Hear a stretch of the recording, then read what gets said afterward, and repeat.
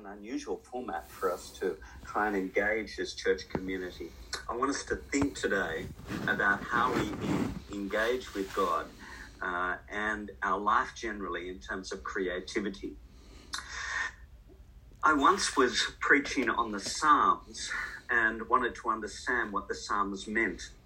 I went to Marc Chagall and some of his paintings, which draw imagery from the Psalms. I went to Salvador Zafraya, the Australian painter, who painted a whole series on the Psalms. What was I doing? I went to commentaries and books of theology, but artists often have a way of appropriating, accessing the truth of the Bible in a way that others don't. I want us to consider that the arts and creativity and creative thought is a way to understand who God is. If I want to get a handle on what the Bible says about something, or I want to get a handle on an idea in the Bible, I go to artists.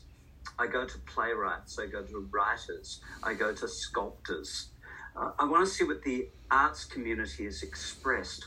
For creative work often is our access point to understanding.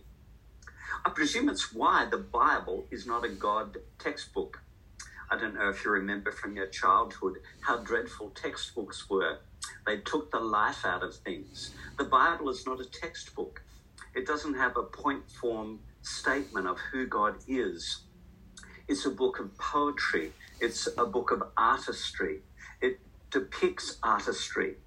It teaches us through creative ways the most important truths of life.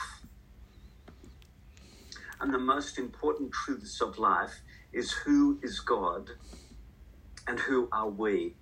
And this small passage from Paul's letter to the Ephesians that we look at this morning asks these questions and answers these questions. Who is God and who are we? Art can help us locate ourselves in the world. Creativity can do it. Painters and sculptors, photographers, performance artists, playwrights, writers, poets, musicians, and composers are the group who explore life and explore meaning and enhance and explain life in ways that other fields just can't come close to. They bring a vigor, a life to the work and to the understanding. When I was trying to understand the book of Ecclesiastes, I went to Beckett's play, Waiting for Godot. And in his play, I saw the same resonance of the futility and hopelessness of life. The artist illuminated the words of Scripture. I want you to think about what the arts have done to highlight Indigenous issues. One sculpture that I found so powerful is Jason Wing's Australia Was Stolen by Armed Robbery. I don't know if you know it, but it's a bust of Captain James Cook, and he has a balaclava over his head like he's a robber. And in that small act of putting a balaclava over the head of James Cook, we have a whole statement about what happened to the First Nations people in Australia. The arts speak in a way which is often more powerful than the bland words which we state in text. Adam Hill's Wheelie Bin, a resin sculpture of a wheelie bin which had sorry on the sides, was his statement about he was questioning the sincerity of Kevin Rudd's apology to the stolen generation. And he said the sorry went out kind of with the garbage. The artists speak, and they speak to us of truth, and they can illuminate truth. The 66 books of the Bible are full of creative ways of expressing the reality of who God is. The poetry of the Psalms, which were meant to be sung first, were written in ways which were challenging and opening our eyes. but they're certainly not a science textbook. It's a creative expression of who God is, and God chose to use this creative form to show us who he was. You read through the stories of Jesus, and he's such a creative communicator.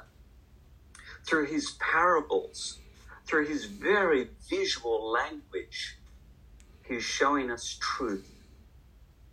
And today I want to consider our own creativity and how we're enjoying it and how we may use it to show other people who God is and open ourselves to understanding God in creative ways. What many artists do is show us life in ways we before haven't recognized. They show us reality, and that's what Paul does in this passage. He shows us reality, but he uses language in such a way that it's stark and it's bold and it's challenging. He begins this passage with this very bold statement: "You were dead." It's looking at what we don't want to look at. It's like looking at Picasso's Guernica about war in Spain, or it's like looking at the black Rothko paintings. It's a bleak vision of existence, and Paul presents us to it and says, this is the reality of your life. We often don't want to look at reality. We don't want to hear the words of Scripture which says, you were dead, and yet it stands as testimony to the reality of how God sees us without Christ. I don't know about you, but I often don't like negativity and bad news. It's why I stopped watching Gladys at 11 o'clock. I know a lot of people are addicted to Gladys at 11 o'clock. But I must admit, I just don't want to hear it again. The numbers, the devastation. But even if I wanted to hide from it for a while, I knew in my heart that it was still there. Even if we don't want to deal with the reality of life, the reality of life is still there. The force and power of horror and evil and death are there, even if we don't want to acknowledge it. For some of us, we turn away from this bold summation of life. You were dead in your transgressions and sins. We want to distract ourselves from it. If the writer and commentator Brené Brown is right, she says that we're a culture which constantly distracts ourselves. We want to medicate ourselves with eating too much, drinking too much, medicating ourselves too much. We want to medicate ourselves with implements in our culture to stop us from looking at what life is actually like. We're a culture which has driven distraction to a form of life. You try and find a group of people who don't look at their phones. It's almost impossible. People now look at their phones all the time. I do wonder what they're looking at. We're so distractible. We find it hard to actually just look at life. And so it's a hard passage to hear. You were dead in your transgressions and sins. Paul doesn't want the Ephesians, this small group of Christians like us, to be distracted. For a moment, he wants them to sit with the devastating portrait of human life. You were dead in your transgressions and sins. I think internally we often rebel against a statement like this because we want to say, no, I'm alive. With or without Christ, I'm alive and I'm vibrant and I'm living. And Paul says, no. You're dead in your transgressions and sins. It's the same truth, and we can say, it's just one part of the Bible. It goes throughout the whole Scriptures. Without God, we have no hope. And it's so harsh to hear, isn't it? In the original language that it's written in, The transgressions and sins are those actions which we purposely move against God, or those sins that we just don't meet the standard of how we should live under God's light. We are dead to God without him, dead to eternal life.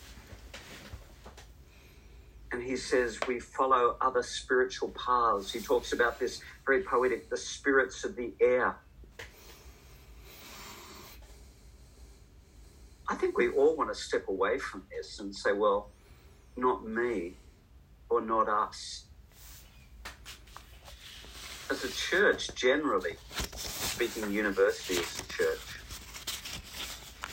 we often have said those people are they're the baddies and we're the goodies. We're the ones on the right side. We've drawn that line of us and them. They're the wicked and we're appalled at their actions where we are the good. And yet the Bible doesn't let us do that. It says, no, somehow we're all implicated in this distance from God. There's a fantastic painting by a guy called Bryn Gillette on the Pharisee and the tax collector. And the Pharisee, he's the one who stands up in the temple and says, God, I thank you that I'm not like other people, or even like that tax collector. It's that self-righteousness where the tax collector just beat his breast and says, God, be merciful to me, a sinner. The Bible says we're all in the same boat before God, but some of us just don't recognize it, and we're caught up in our own importance. But we all are dead in our transgressions and sins without Christ. It's like reading the Australian historian Cassandra Pybus's book on Truganini and spending a focused amount of time on the genocide of the First Nations people in Australia and saying, this is us. This is what we are capable of. Humanity is naturally distant from the divine. Paul finishes this devastating vision of ourselves, this very bleak canvas, this black Rothko-esque canvas, by saying we were by nature objects of wrath. I don't want to depress you this morning. It might sound like it. But until we see the darkness, I don't think we see the light. Until we recognize our state, we don't recognize the hope which comes in Christ. As I was writing this, I was listening to Barbar's Adagio for Strings, which is the saddest piece of music I know. And part of me wanted to turn it off, but I thought, no, I want to dwell within this idea of sitting for a while with who we are before God. We don't want to look at the horrors of Afghanistan. We want to laugh and have another glass of wine. And yet there's something extraordinarily compelling about looking at us and saying, you were dead. And, Paul doesn't say, you were dead, you baddies, you Ephesians. He said, we all are objects of wrath. He embraces the whole of humanity and says, we're all in this together.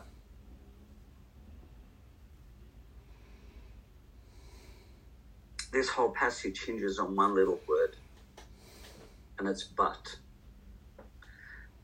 This is who we are, but the true and first artist made us alive with Christ.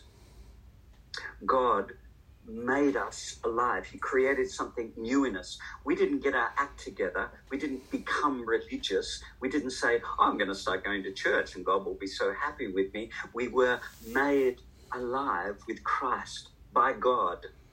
The power of the resurrection swelled up in our body. We can't see it on Zoom, and we can't see it when we look in the mirror. But that is what happened to us in Christ. We've gone from the bleak black canvas to this gold, shimmering, bright, hopeful canvas, which says We are more than our sins. We are more than our failures. We have been brought into the presence of God. God does not say to us, try harder, be better, because that's just depressing. That's like the gym coach. The gym coaches down at the gym that I go to pre-COVID, they say, come on, you can try harder. And I just think, oh no, stop. I can't. We can't without Christ. God made us alive with Christ. He made us anew. He, the artist, created us in us something new. He gave us existence. It's why the great writer Makoto Fujimura says that Christians should be as creative as God. This is who we are. If we're made in the image of God, are we made as artists like He is? Are we made to make love in the real sense of that? Are we made to make connections? Is it why Jesus said, love the Lord your God with all your heart, mind, soul, and strength, and love your neighbor as yourself? It's a creative act, continuous. There's no rule book to how to do this. It's our creativity and our imagination which must be engaged for us to truly love God. God, who is the port, who sees us in our reality, sees that we are dead in our transgressions and sins, makes us alive. Why? Paul says it, but because of His great love for us, God, who is rich in mercy, made us alive in Christ. We drink those words with hope, don't we? God loves us because of His great love for us. Those people who were lost in Glebe and in the inner west and in delightful suburbs all across Sydney, God made us alive in Christ. It seems irreconcilable to set these two canvases side by side, and yet it's what God has done in the Bible. It's in John's Gospel when Nicodemus is talking to Jesus and Jesus says, you must be born again. If Christianity ever descends to the idea of try harder, it's not Christianity. Christianity is the Creator God who makes us anew and sets His Holy Spirit in our hearts. Paul expresses it like this in the passage. He says, it is by grace you have been saved, not by us trying harder. It's by grace you have been saved through faith, and this is not from yourselves, it's the gift of God.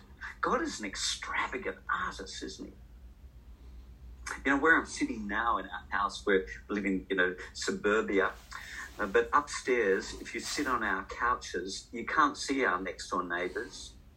All you see is the sky.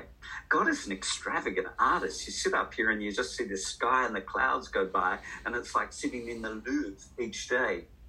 This beauty which God has given us. I walk the dog in this springtime, and it's this avalanche of colour with the spring flowers. God is extravagant. He extravagantly gives us life. How do we live this life? I want us to imagine we've had this bleak, black canvas. We've had this shimmering gold canvas. The third canvas I want you to think about is how do you live this? Think of this canvas of a landscape. It can be an urban landscape or a rural. You're walking into it. How are you going to live in that landscape with this reality that you're made alive in Christ? Makoto Fujimura, in his book, says that we are to become artists like God. We are to become makers. Can we set aside thoughts this week to consider, how do I live with the reality that I am made alive in Christ? I'm a resurrected being. I'm secure in that. I am, as Paul says, God's workmanship, created in Christ Jesus to do good works, which God prepared in advance for us to do. The Creator has made us to make. and he prepares things. Do we listen? Do we listen to his scriptures? Do we listen to him through prayer? Do we listen to him through other people to prompt us to do the good works, to create newness, to create life, to create connections? Fujimura says everybody's a maker. We can recalibrate our being by being makers. What are we making this week? Now, I don't want you to think that I'm saying you have to go and paint paintings or sculpt or take photographs.